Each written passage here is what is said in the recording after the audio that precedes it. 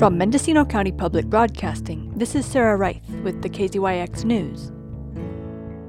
5 years after filing a lawsuit against Mendocino County and her ex-boyfriend, Amanda Carley will have a chance to make her case in court.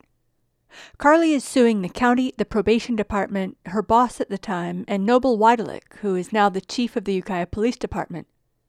At a hearing on Friday morning, Mendocino County Superior Court Judge Janine Nadel granted Carley's request for a jury trial, scheduled to begin on September 26th of this year. The 15-count complaint, filed in April 2017, accuses Weidlich of physical and emotional abuse and breach of oral contract for failing to adhere to agreements to pay Carley her share of an investment in a home they bought together. Her complaints against the county and probation department stem from what she alleges was a conspiracy of mistreatment after she made contradictory reports of abuse by Weidlich. Weidlich was a member of the Ukiah Police Department and Carley was an adult probation officer. Defendant Albert Ganter was the head of the department in 2015 when Carley's daughter Madison told a school counselor that her mother was being abused. The counselor, who was required to report the statement to the authorities, did so, which led to Andrew Porter of the Mendocino County Sheriff's Office interviewing Carley in April of 2015. Porter was dubious at her denials of abuse. "I explained to Amanda that I believed she was minimizing incidents and involvement, and I told her I understand her concerns," he wrote. He added that Amanda appeared deceptive and caught off guard by several of my questions, and she countered with what sounded like a rehearsed statement about not being abused or being held against her will. Porter wrote that prior to his interview with Carley, the Ukiah Police Department hired independent investigator Bill Cogbill to investigate Weidlich, but nothing came of it because Carley denied that she was being abused. Porter's final entries about his contact with Carley state that he spoke with her again in July of 2015. "I told Amanda I did not believe she was honest with me when I previously interviewed her," he reported. Amanda agreed with me that she was not.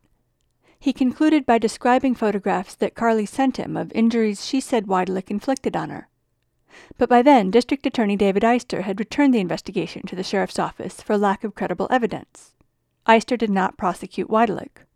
Michelle Roberts is the director of the Fort Bragg Office of Project Sanctuary, a nonprofit organization that advocates for, counsels, and houses families who are seeking to escape domestic violence. She told KZYX last year, in an interview about a separate suit against Weidlich by Amanda Carley's daughter Madison, that it's typical for people experiencing domestic violence to deny it. She said people often don't understand that there's many reasons people stay in abusive relationships or that it takes them a long time to get out. Carley believes she was unfairly punished for behaving as a typical victim of domestic violence. In 2016, Eister placed her on the Brady List, a database of law enforcement officers who are known to be dishonest. This effectively disqualifies officers from testifying in court because they're not considered reliable. Eister believed that the contradictory statements in Porter's report made Carley vulnerable to a subpoena if she testified in prosecutions. Carley claimed that Eister and the probation department conspired to place her on the list, investigate and demote her, and deprive her of her weapon in order to silence her. The 2017 complaint alleges that following her placement on the Brady List, she was subject to a hostile work environment in the probation department, including sexual harassment and constant humiliation. She contends the deprivation of her service weapon rendered her unable to fulfill her constitutional duties in a manner that ensured her own safety and that of others. She claims that the county, the department, and her boss at the time, Albert Ganter, authorized conditions that were discriminatory and designed to punish her for reporting the crime of domestic violence against her.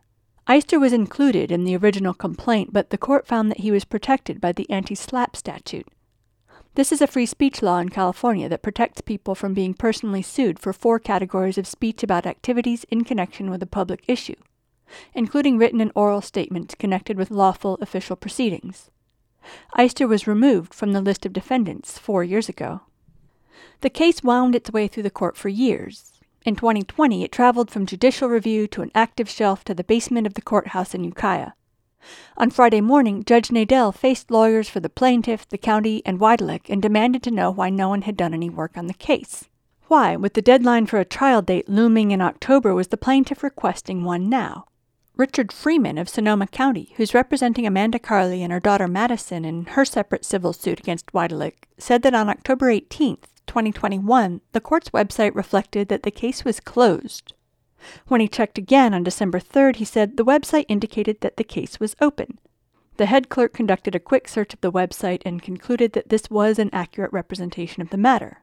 But Deputy County Counsel Brina Blanton protested that the short notice for the upcoming trial was punishing the defendants, especially since an attorney is leaving her office, and she'll be forced to dedicate all her working hours to discovery in the case. James King, representing Weidlich, also argued that the timeline was totally unfair, saying that it jams our office to the max. He complained that this is going to be a he-said-she-said case and requested a number of considerations, including the right to conduct in-person depositions in Mendocino County, rather than Southern California where the Carleys now live, and shortened time, meaning that witnesses will have 15 days instead of 30 to respond to summonses to be deposed. Nadel granted both requests and appeared open to a short extension beyond mid-October. She also suggested the possibility of bringing the matter before a settlement judge. A court official reported that since the end of the pandemic shutdowns, responses to jury summonses are at an all-time low, sometimes with only 40 people out of 500 showing up for jury duty. A confidential settlement conference in the case is scheduled for June 23rd.